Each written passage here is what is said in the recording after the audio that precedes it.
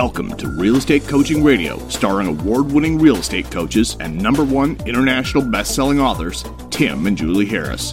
Real Estate Coaching Radio is the nation's #1 daily radio show for realtors who demand authentic, real-time coaching. Get ready for fluff-free, unfiltered, full-strength honesty about what's truly working to get you into action, helping others, and making money now in today's real estate market. Now to our hosts, Tim and Julie Harris. 3, 2, 1, we are back. It is July the 7th, and Julie and I have prepared what we will hopefully agree is a very motivational podcast for all of you today. And we're going to start out by giving you guys recognition and, frankly, a lot of gratitude because the Harris Rules book, our book that we released a year and a month ago, continues to be a bestseller on Amazon and Barnes & Noble and whatever your local bookseller is. And I'm looking at Julie sitting in front of her computer reading some of the latest reviews. Yeah. Julie, why don't you just read a few of the latest reviews? Sure. And these are, we have lots of great homegrown reviews and some international reviews as well. So here's one from Canada. This is an amazing book for both the novice and the experienced real estate professional alike. It lets you know how to improve and at what level you need to be at before adding the next pieces to your real estate practice. And what those pieces are. They further touch on financial freedom. A great quick read for the real estate professional to get back to what works and ignore what wastes time. And the book did just come out, 2 weeks ago, on Audible as an audiobook. So make sure you download and listen to that. And by the way, the topic of today's podcast is essentially, what is the topic, Julie? What's our title today? 4 habits that will get you quickly back into a good mood. Okay, so these are what we do to quickly get back in a good mood. Is we read all of our almost 400 5-star reviews on Amazon. Yes. Julie, what's the next one? Well, I like this one. It says, great read. It's a solid companion to the T&J, that's you and me, podcast, and is a must read for those looking for improvement in their real estate chops. So yep. I liked that one. Inspiration and insights to master your real estate business, guide to achieve at a higher level of success to ultimately become rich and free. And that was from a fellow author, by the way, which is kind of nice. Who? I just scanned past it. Karen Briscoe. Oh, that's cool. Who wrote and hosts a podcast called 5 Minute Success. There you go. So that's a great compliment. Hey, Karen, thanks. We appreciate it. Definitely. Hook up with us. Email us or text me, and maybe we'll have you on the show. We'll do one more, and then we'll get over to our topic. I listen to their podcast, and Tim and Julie give you no nonsense, raw and real truths. Buckle your seatbelt. If you want to learn from people that care enough to give it to you straight, look no further. This book is a must. I've read it several times. There's 371 or almost not that we're counting, 380 reviews now, 5-star reviews. Mm-hmm. And I have to say, one of the things the reason I like reading reviews is because it is clear to me that you guys understand what we're trying to have you understand, right? They get it. You guys get it. And it's so refreshing to know that there's so many of you, right? For every one person that leaves a review, there's, potentially 100 people that basically also have read it and liked it, just didn't take the time to read a review. Reviewers have a tendency to be your most, I'd say, either vocal critics or vocal enthusiasts for whatever it is that you're selling. And we certainly appreciate you guys taking the time. We really sincerely do. It means the world to us. And like I said, Julie and I will often use the reviews to get our mindset in the right spot. Because, guys, we have bad days. We have things that present headwinds to us personally and professionally. The experience that you guys have had over the last 6 months, we've had it in Technicolor, right? You've just been experiencing it just from the perspective of yourself. We've been experiencing it from the perspective of the tens of thousands of podcast listeners and the thousands of coaching clients. Julie and I have had to basically, really get into action this year at probably a higher level we've been in years, and we've never been slackers because of the fact that we had to make it so that all of you had a clear path forward with the coronavirus and the recession, depression, and all that. And we started out today's podcast, I have to say, Julie and I were making notes. We were going to do it on, the topic was going to be 5 potential headwinds to the real estate or real estate sales and the real estate market. And I got down to point number 3, and I just ripped up the piece of paper and threw it out because it was too depressing. Yeah. It's like, I don't want to talk about that crap. The fact is that everybody knows what the headwinds are, and the headwinds are going to come or they're not going to come. And if you guys are longtime podcast listeners, we've been preparing you for a market shift for over 2 years. Did we know it was going to be led by a pandemic? Of course not. No. Is there every reason to believe that things are going to continue to basically absolutely reward those of you who are over-prepared and those of you who have learned the skills necessary in the new market. Of course, that's where the money is still going to flow in real estate. It's just going to flow to different people like it always has. Don't be fearful of market changes. It's something I see. It's a normal human behavior, right? People are fearful that they can't adapt to the new market or really anything with regards to change. Change for most people terrifies them. And real estate folks, they want to believe that, they don't understand and they don't believe that they can survive and thrive in a buyer's market or a shifting market. Well, the reality of it is, it's because they've never sold real estate. Most of you guys have never sold real estate in a changing market, let alone a buyer's market. So you have no experience. And most of the people you know, including your brokers and office managers, they haven't either. Most people have not been in real estate, guys, for more than maybe 3 or 4 years. When you look around, if you run into someone that's been in the business for 5 years, that's considered a veteran, isn't it? Let alone Julie and I have been in this business for 2 decades. So you need to have perspective about who you're getting your advice from and who you're essentially using as your role model, because probability of them having experienced what we're entering into or anything that resembles it, at least experienced it as a real estate professional, is almost zero. So go into what we're experiencing with optimism, because you really should be optimistic as long as you're not just one of these people that's going to be chicken littling yourself into believing the market's going to return and everything's going to go back to quote unquote normal. So the notes that Julie and I wrote down were, and the topic is? Yes, we're doing 4 habits that can quickly put you back into a great mood. Okay, good. So everybody can use this. We told you our hack. Yeah, but before Julie gets to point number 1, I want to remind all of you that we are doing the Mastermind this week. For those of you who'd like to attend the Mastermind, it's a series of interviews that we're doing with some of our top producing agents, some of the agents who are the number 1 agents at like Coldwell Banker, number 1 agent with RE/MAX, number 1 agent with, or I think this, let's see, I'm trying to remember. Where are they? They were the Gordons. They are, I think, Berkshire Hathaway. Yeah, I think they're number 3 or 5 at Berkshire Hathaway. So these folks have all carved out time to be on the webinar. So make sure you attend it. Just text the word mastermind to 31996. Text the word mastermind to 31996, and we'll text you back a scheduling link, and you just go ahead and schedule yourself to attend. Again, text the word mastermind to 31996. Yes. So listen, guys, everyone has to battle against feeling pessimistic. Everyone is going to feel, especially for the second half of the year, like sometimes there's more headwinds than there are anything else, because that is the reality. The economy is going to change. You're going to be dealing with politics, social unrest, all the things we unfortunately predicted correctly when the pandemic broke out back in March. Everything pretty much that is happening, Julie and I were essentially podcasting about and expecting it to happen. How did we know it was going to happen next? Because historically, whenever anything like this has happened, and nothing like this exactly has happened, but similar things, people have always reacted the same way. And so it's very predictable what direction people's behaviors will go. By the way, here's a good thing to look forward to. Whether there's essentially a cure for the virus, or whether there's some sort of therapy for the virus, no matter what happens with the virus, the social unrest and the virus are directly tied together. Those two things, the reaction from the George Floyd thing, it was understandable in a lot of ways, truthfully. But the flip side to it is, would it have been as intense had there not been this virus, and people had not been forced into quarantine and all these other things? Who knows? Historically speaking, the answer is no. Historically speaking, when you essentially take a bunch of free people and you put them in a forced quarantine, now it's just your home, so hopefully it's not that bad. But then they take your ability to earn a living, and they force you not to work, and they close down stores, and they all the while you're afraid of getting sick. All the while you're afraid of getting sick, and every single day you check the news, and there's different information about what the virus is actually. And you're also supposed to be educating your children by yourself. That's right. Okay,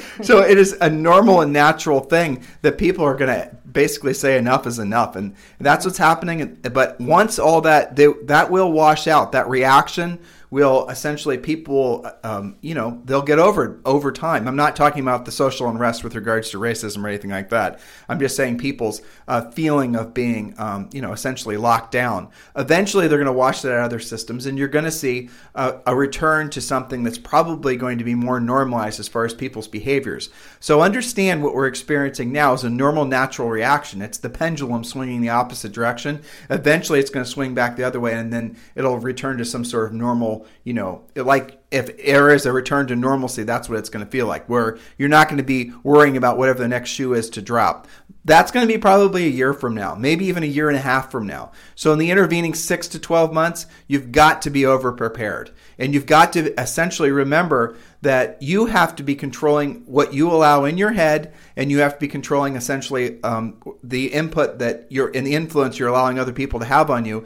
Because generally speaking, the inputs that most people are going to be intaking from news and whatnot are going to do nothing but destroy your mindset. It's going to take your concentration, your focus, and your best intentions away from being of service to other people, and then that's going to compound your problems. That'll compound your financial problems. It'll also compound your emotional problems. So do your best to protect your mindset. We talk about this constantly on this podcast because it's really one of the most important things.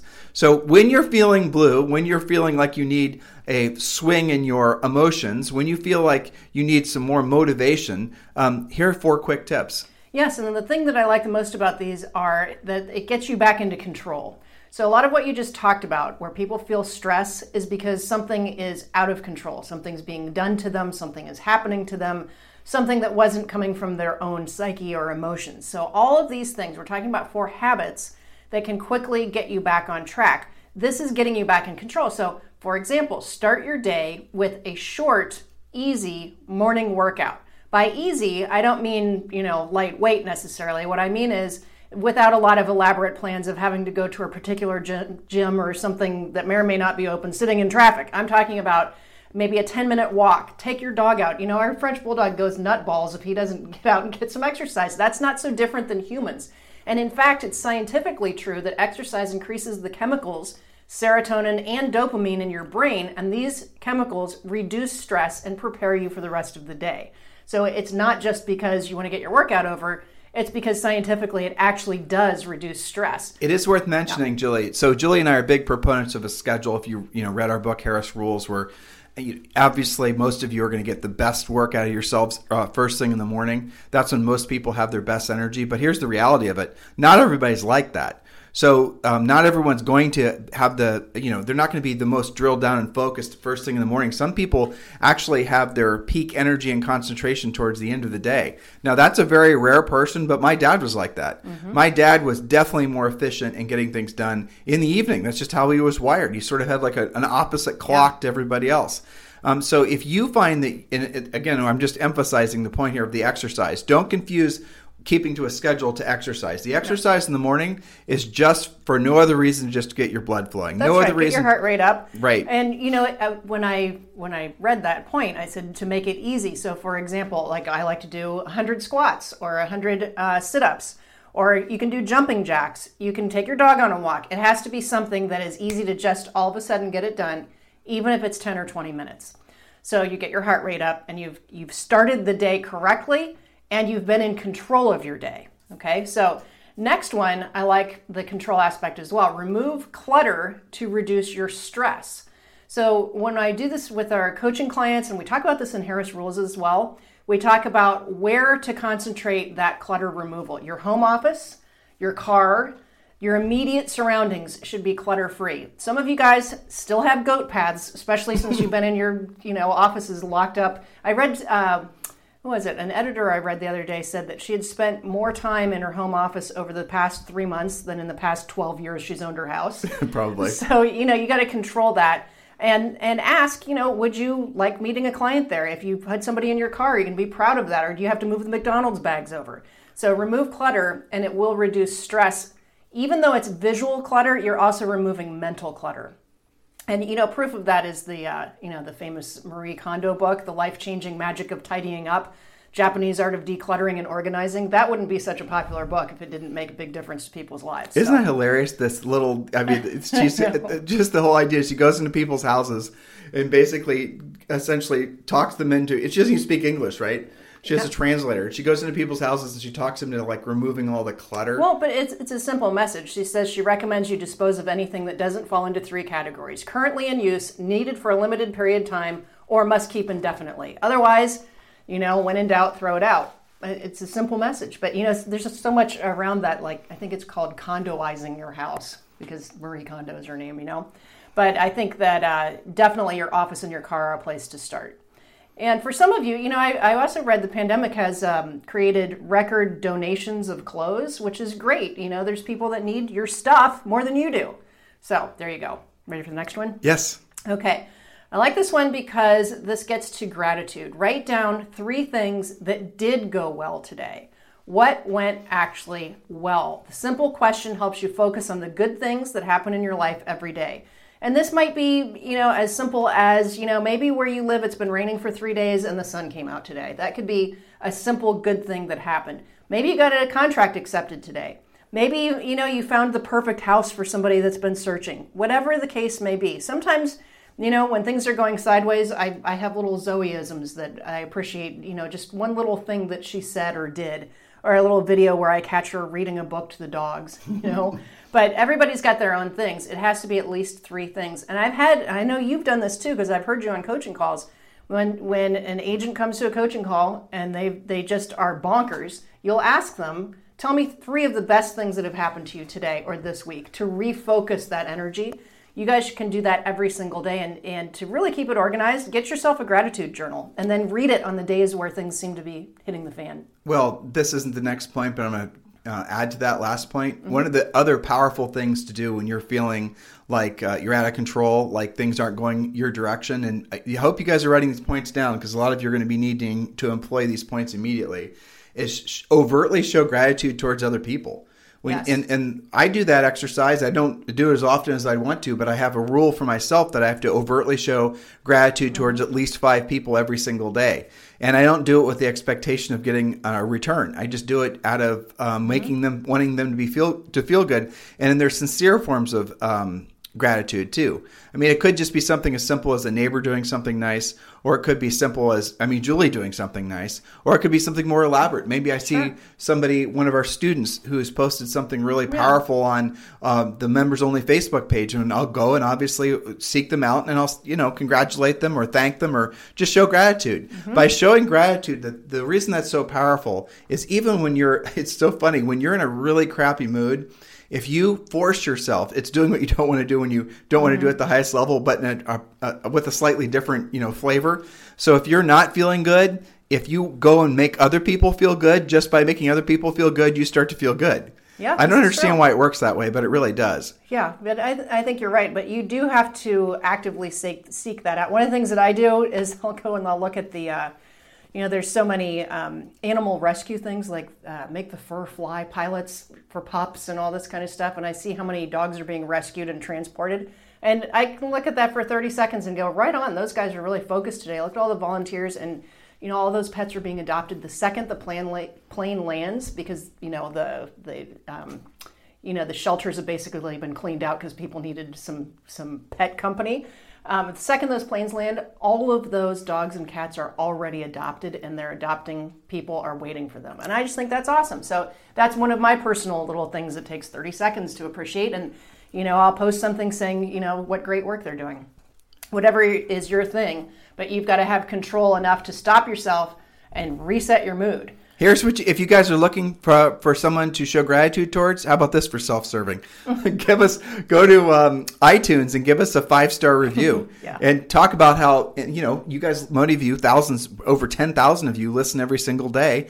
Why don't you go and give us a 5-star review on iTunes and just a few words, say why you like the podcast. It makes a huge difference to us because iTunes then basically will see our podcast as being something that other people are going to potentially benefit from. Then they'll start sharing the podcast with other people and also subscribe to the podcast. Those 2 things are the minimum standard as a regular listener all of you guys should be considering doing. Just show your gratitude and appreciation. I would appreciate it. So just give us a 5-star review and then subscribe to the podcast on your iPhone or your Android device and whatnot.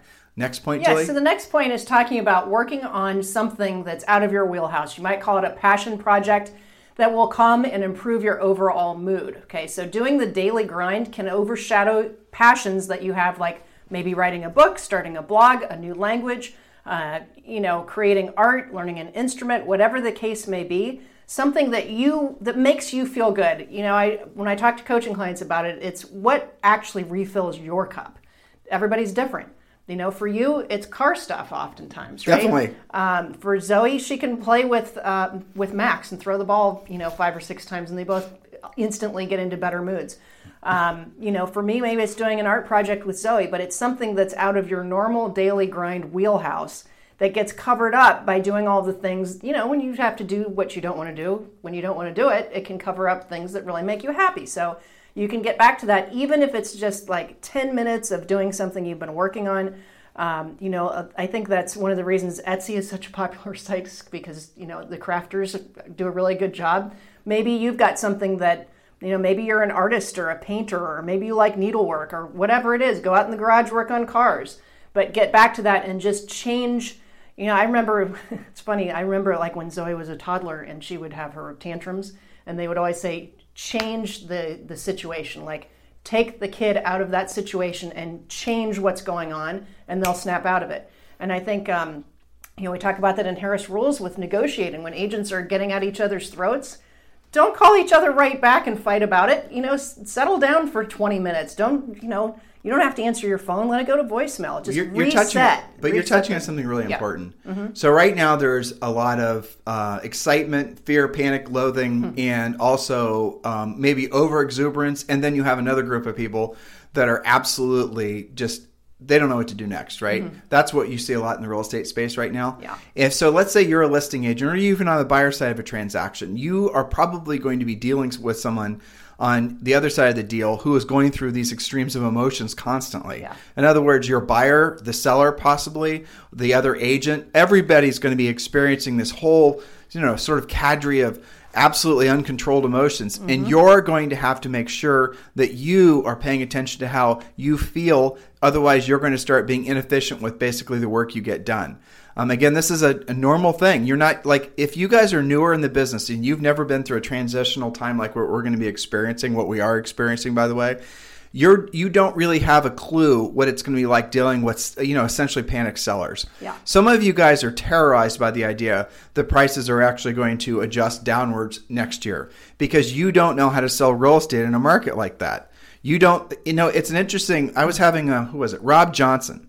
He's the number one agent in Greenwich, Connecticut, and he sells in Greenwich, Connecticut. And his marketplace listeners, now he has a very high average sale price. It's millions and millions of dollars. But in his marketplace, like New York City, it's normal for a seller to be losing half of what they paid for the house. Just to put that in perspective, now not all over Greenwich, but a lot of Greenwich, you'll see people losing $3 million, $5 million on their house. Right? Think about that. Now, why are they selling it? Why are they taking the loss? Because they don't have any confidence that the house is going to be worth more, next year, let alone 10 years from now. So they're just basically getting out from underneath it. In Manhattan, we read you guys an article last week that essentially property values now have dropped by half. And that's happening in Miami. In markets where you see this massive oversupply, where essentially, and everyone's holding firm on the prices, they're holding firm on the prices until they don't anymore. Yeah. And you have a big building or similar properties that are comps, and you use like a big neighborhood, right? And you see 3 or 4 houses that go distressed.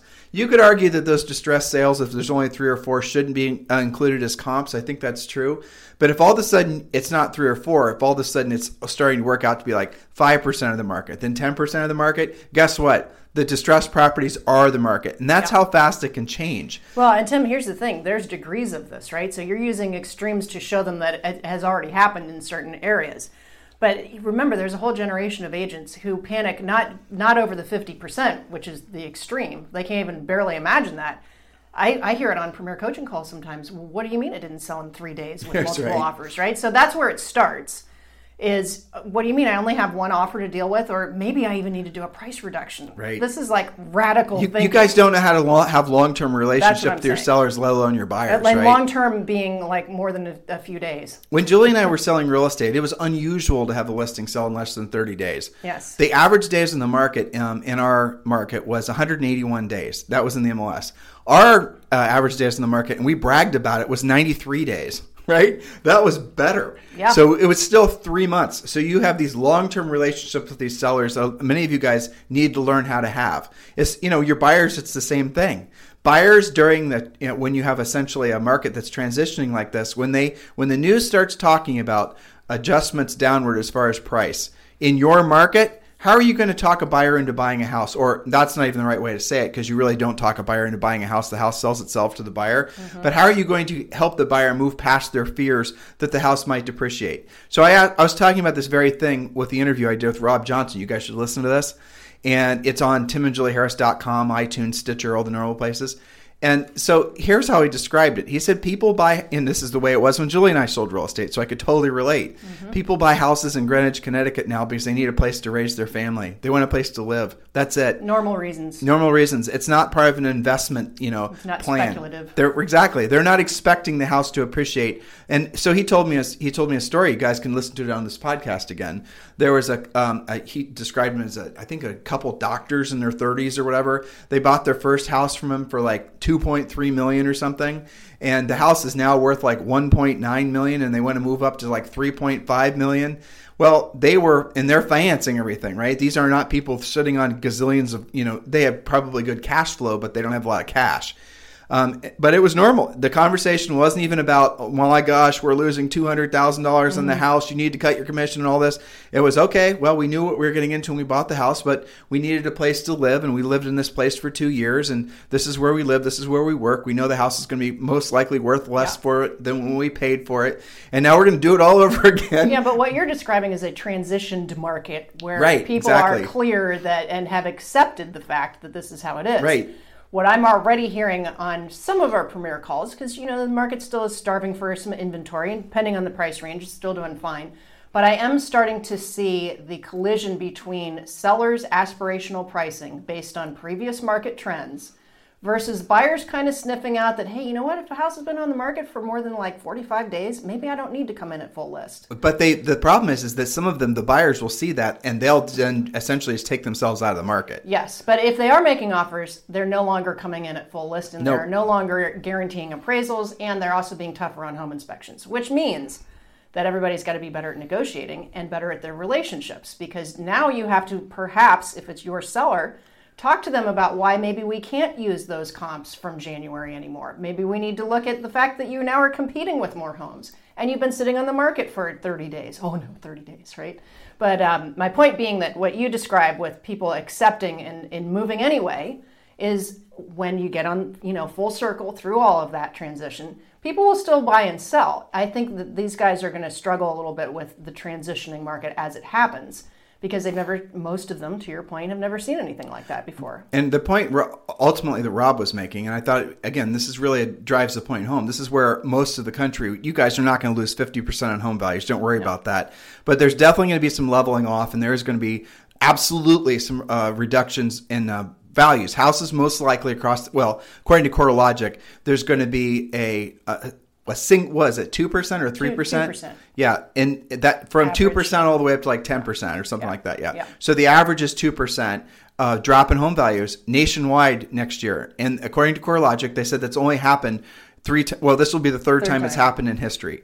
So which doesn't sound really that horrible, except for the fact that every seller for the past 10 to 12 years is expected to get 105% of their listing price. Right. And now it drops by 2%. Now it starts to feel like something's actually happening. You guys see our point here? So if you don't realize that that's the market that we're headed towards, most likely, right? Who knows? But if that's the market we're headed towards and you don't have the skill set for that market, and the market's only like 6 months, maybe 12 months away, what are you going to do? And if your whole success thesis was based on rising prices and buyers standing in line and overbidding and sellers being able to push the buyers around, that's all going to change. It's changed before, it'll change again, and then it'll go back and adjust. Who knows?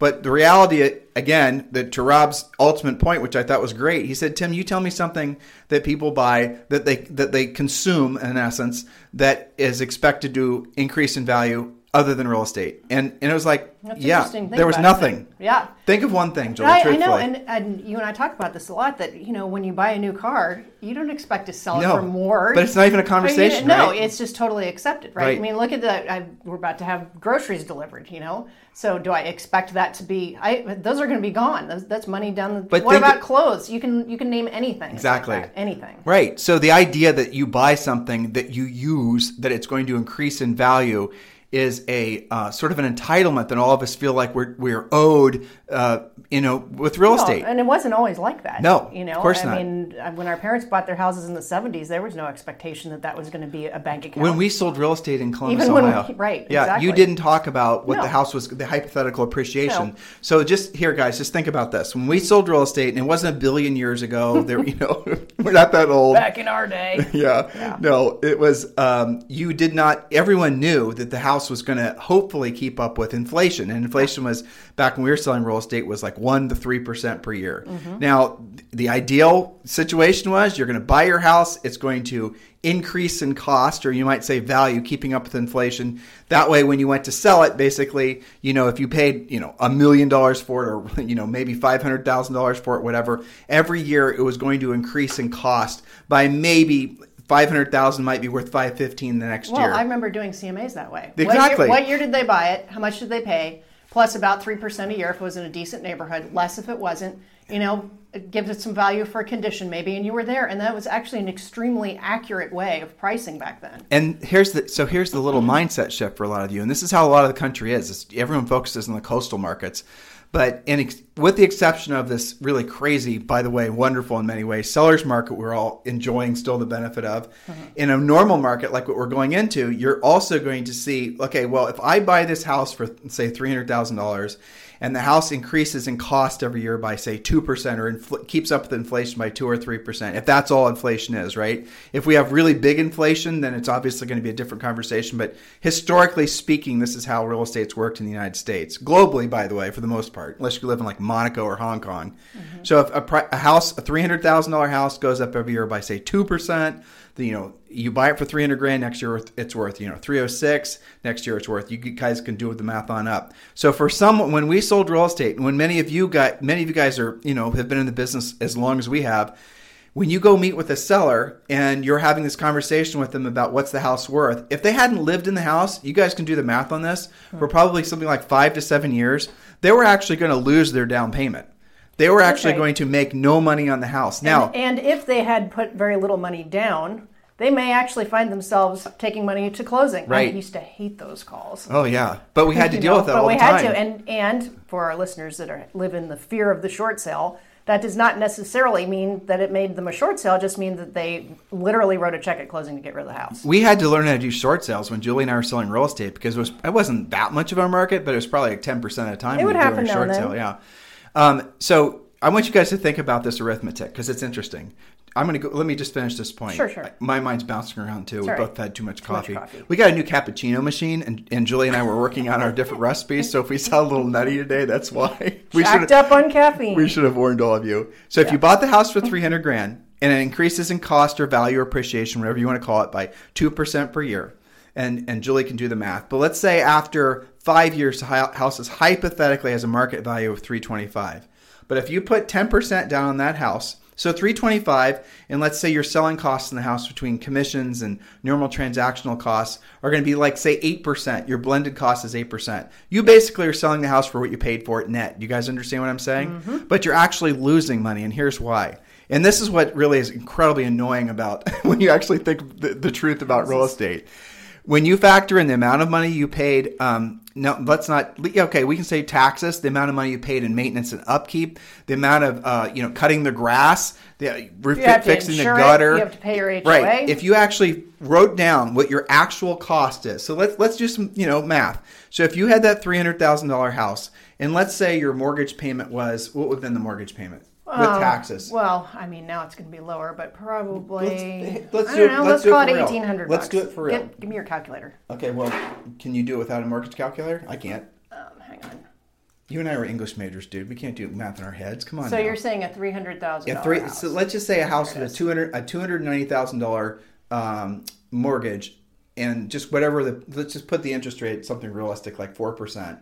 What's the payment? Okay, $1,400.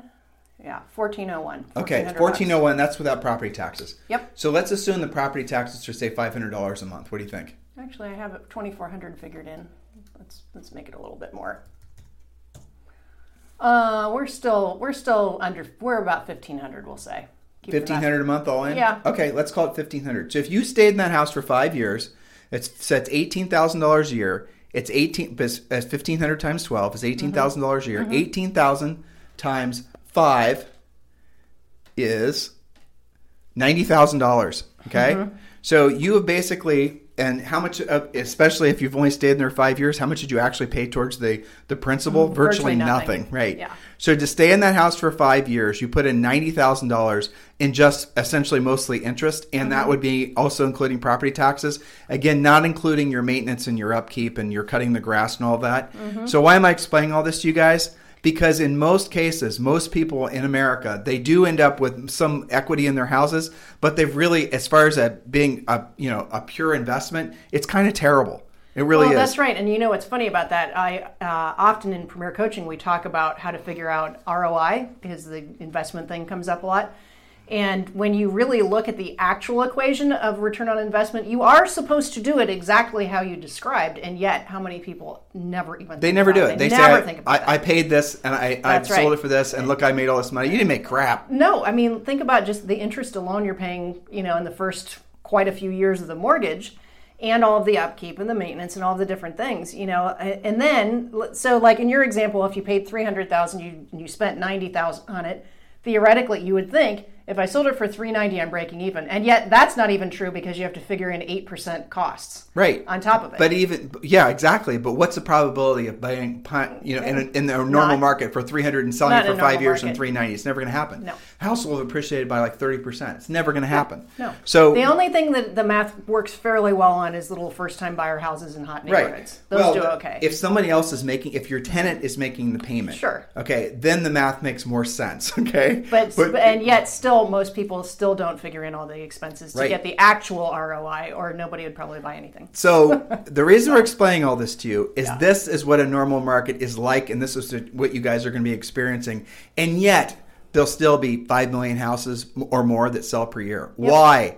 Because the investment thesis is set aside for the fact that you need a safe place to live. You need a place to raise your family. You need a secure place. Houses are the greatest emotional investment in yourself that you can make. Ultimately, that's the reason that people buy a home. Live somewhere. And if you don't have the skill set to move yourself and your clients past the idea that it's going to be like a lottery ticket and buying a real estate is going to make you lots of money, see, that's the problem. Most of you guys only know how to communicate with potential clients based on the premise that buying a real estate is like some sort of I keep on saying Willy Wonka, but you know what? That's a horrible movie from the 70s. It was terrifying as a kid, don't you think? Oh, I hated that movie. I hated it. What were those things in Willy Wonka with their little you ate candy and you blew up or something? Yeah, that's right. I don't know. It was bad. The only thing scarier than that was the monkeys and the Wizard of Oz. Oh, totally. Completely. Anyway, we digress. Well, yeah, we digress. It's the caffeine again. Again, yep. So why, again, is it important you understand all this? Because this is a market that we just described, and we just did this math for you, is completely foreign to most of you. Yep. And you're going to now be thinking to yourself, I won't, how can I relate and how can I do business where I can't just walk in and essentially sell out of, someone's fear of missing out and losing the house, or just purely out of greed? Well, it's because historically people will buy and always have bought real estate regardless of whether or not it's a home run investment anyway. In Rob's market, think about what I said. They buy real estate knowing they're going to lose money. When you buy a car, you know you're going to lose money. Sure. When you buy your iPhone, they're coming out with new iPhones later this year that are like the size of skateboards. What was it, 7-inch? I don't even know. It's ridiculous. Doesn't that make it an iPad? I know, right? When does this start becoming? Somewhere in between. Yeah. What's going to happen? How are you going to put that thing in your pocket anyway? I don't know. So, there'll be a whole new fashion accessory thing that comes out. So that thing's going to be worth what? The second you buy your new iPhone, it's going to be worth half, maybe 80% of what you paid for it. Yep. And yet, that's okay. You buy it anyway. That's right. Now, that's what real estate is in your market, if that's what your home becomes for you, it's a place to live. It's a place to celebrate. It's a place to be together. If that's what your house becomes, and it doesn't become an investment thing, how are you going to communicate with buyers and sellers about that? How are you going to know how to walk into a seller's house and have a conversation where you're going to have to tell them the reality of the market is that their house is going to be worth net to them less than what they actually paid for it? How are you going to do that? See, you can learn how to do it, but you need to learn quick, because most of the market, your fellow agents, won't. And so they're just going to basically rely on essentially low skills and greed, basically. Not necessarily their own, but the idea that they can sell a house to a buyer and get the buyer to overpay, and because if you don't buy it today, it's going to be worth more tomorrow, and all the rest of it. And same thing on seller side, the same types of conversations. But if that whole thesis is out the window, and now a home is just considered somewhat of a consumable item, which is in essence what it is, then how are you actually going to sell houses? How are you going to have those conversations? That's what we coach you to do. Yeah, and there's so much that's related to that too. I think about just, now they don't even really have to stage a home that much.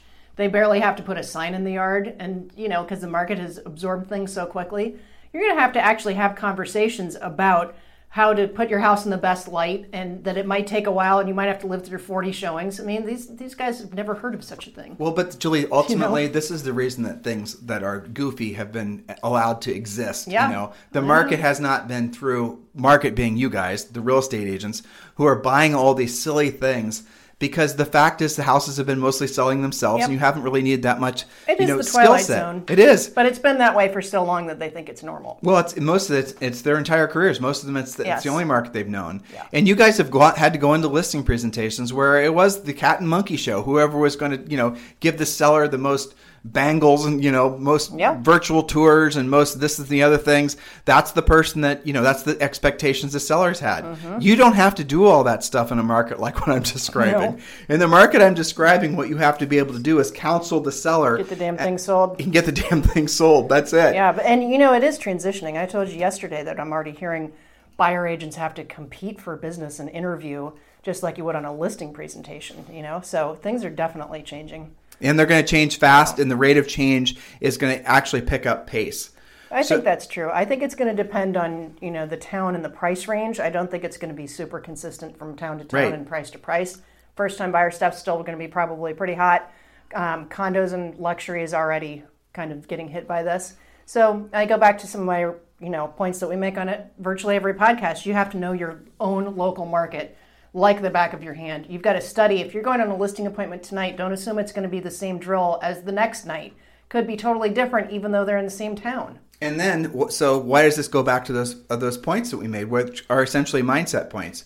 Because while you're learning and while you're earning, you're going to be dealing with a lot of people's, mixed emotions. You're going to be dealing with not just all the craziness that's happening societally right now, and all the stuff and the fear and panic from the coronavirus and all the things from the economy and all the da-da-da-da. Now you're going to have to deal with sellers maybe for the first time dealing with a situation that's foreign to them. You're going to be having to deal with, essentially coaching and consulting with buyers, same situation, foreign and uncomfortable to them. Yep. You're going to be having to have all these new conversations, all the while you're just feeling like you're inundated with pressures and people pulling you. And you guys get the point. I'm causing you stress, aren't I? I don't mean to. The point I'm making is that you have to accept the fact that you have to learn while you earn. In other words, move forward, learning the new skill sets necessary, understanding what we're telling you is true. I understand that it's not like, this is not good stuff to hear. It's not even fun stuff to say. But the truth is, it's necessary. Otherwise, Julie and I are not doing what, essentially we pledged all of you that we would do, which is always telling you the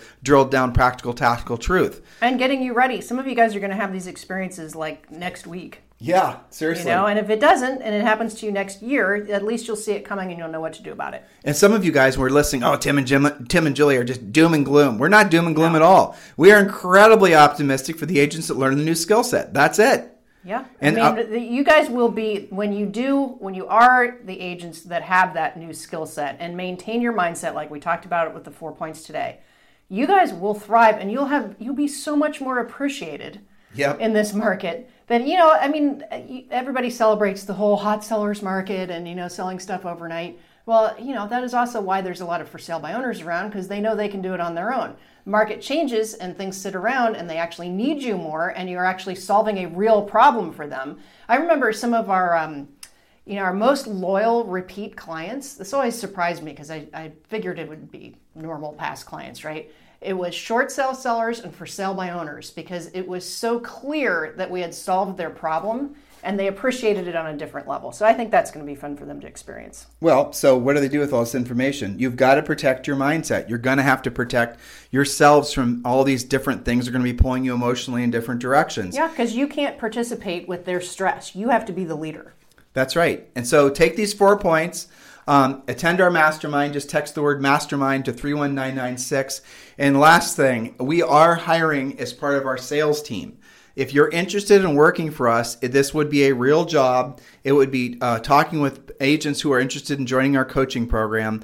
It is a real job with real sales requirements that if you don't do well, you won't have for long. Okay? Yes, but you will be working from home. You will be working from home. And you can earn, frankly, very good pay. It's essentially everything's obviously, you guys know us. We have great scripts and a system to help you get transitioning agents into our coaching program. The whole thing is very organized.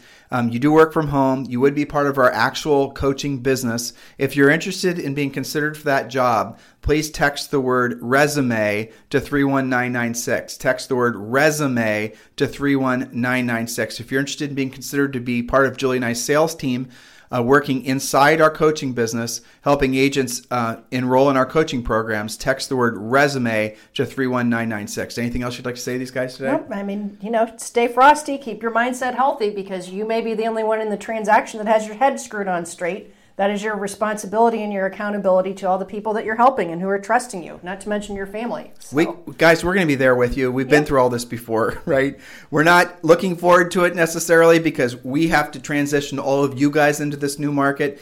And some of you are going to you're listening to us now. You're going to sit and wait. You're going to delay taking action. And then you're going to, be on Julie's premier coaching call on Monday, 2 weeks from now, and an absolute, panic because you have a listing appointment that evening. That happens. And of course it does. And you've just discovered the sellers are basically going to lose money and you don't know what to say. Well, you haven't prepared and now you're having to play catch up, and the probability of you being successful helping that seller is about 0, isn't it?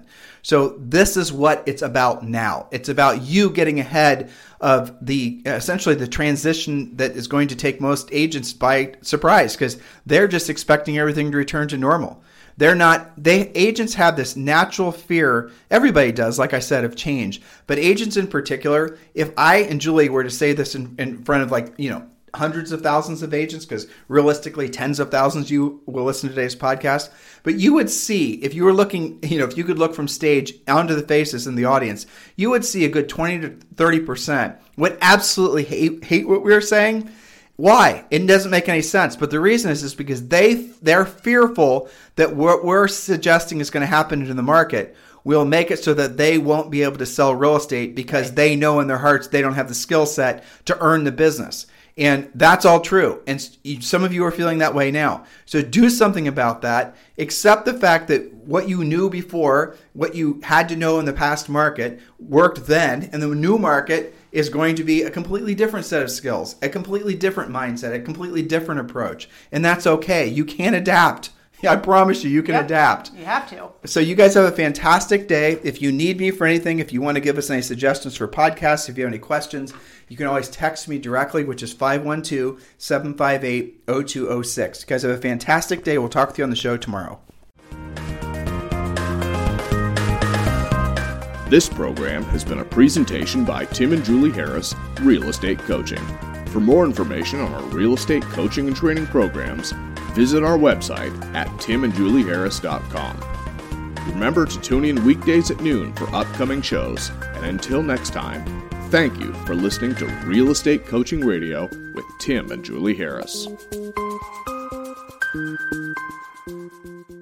This podcast is a part of the C-Suite Radio Network. For more top business podcasts, visit c-suiteradio.com.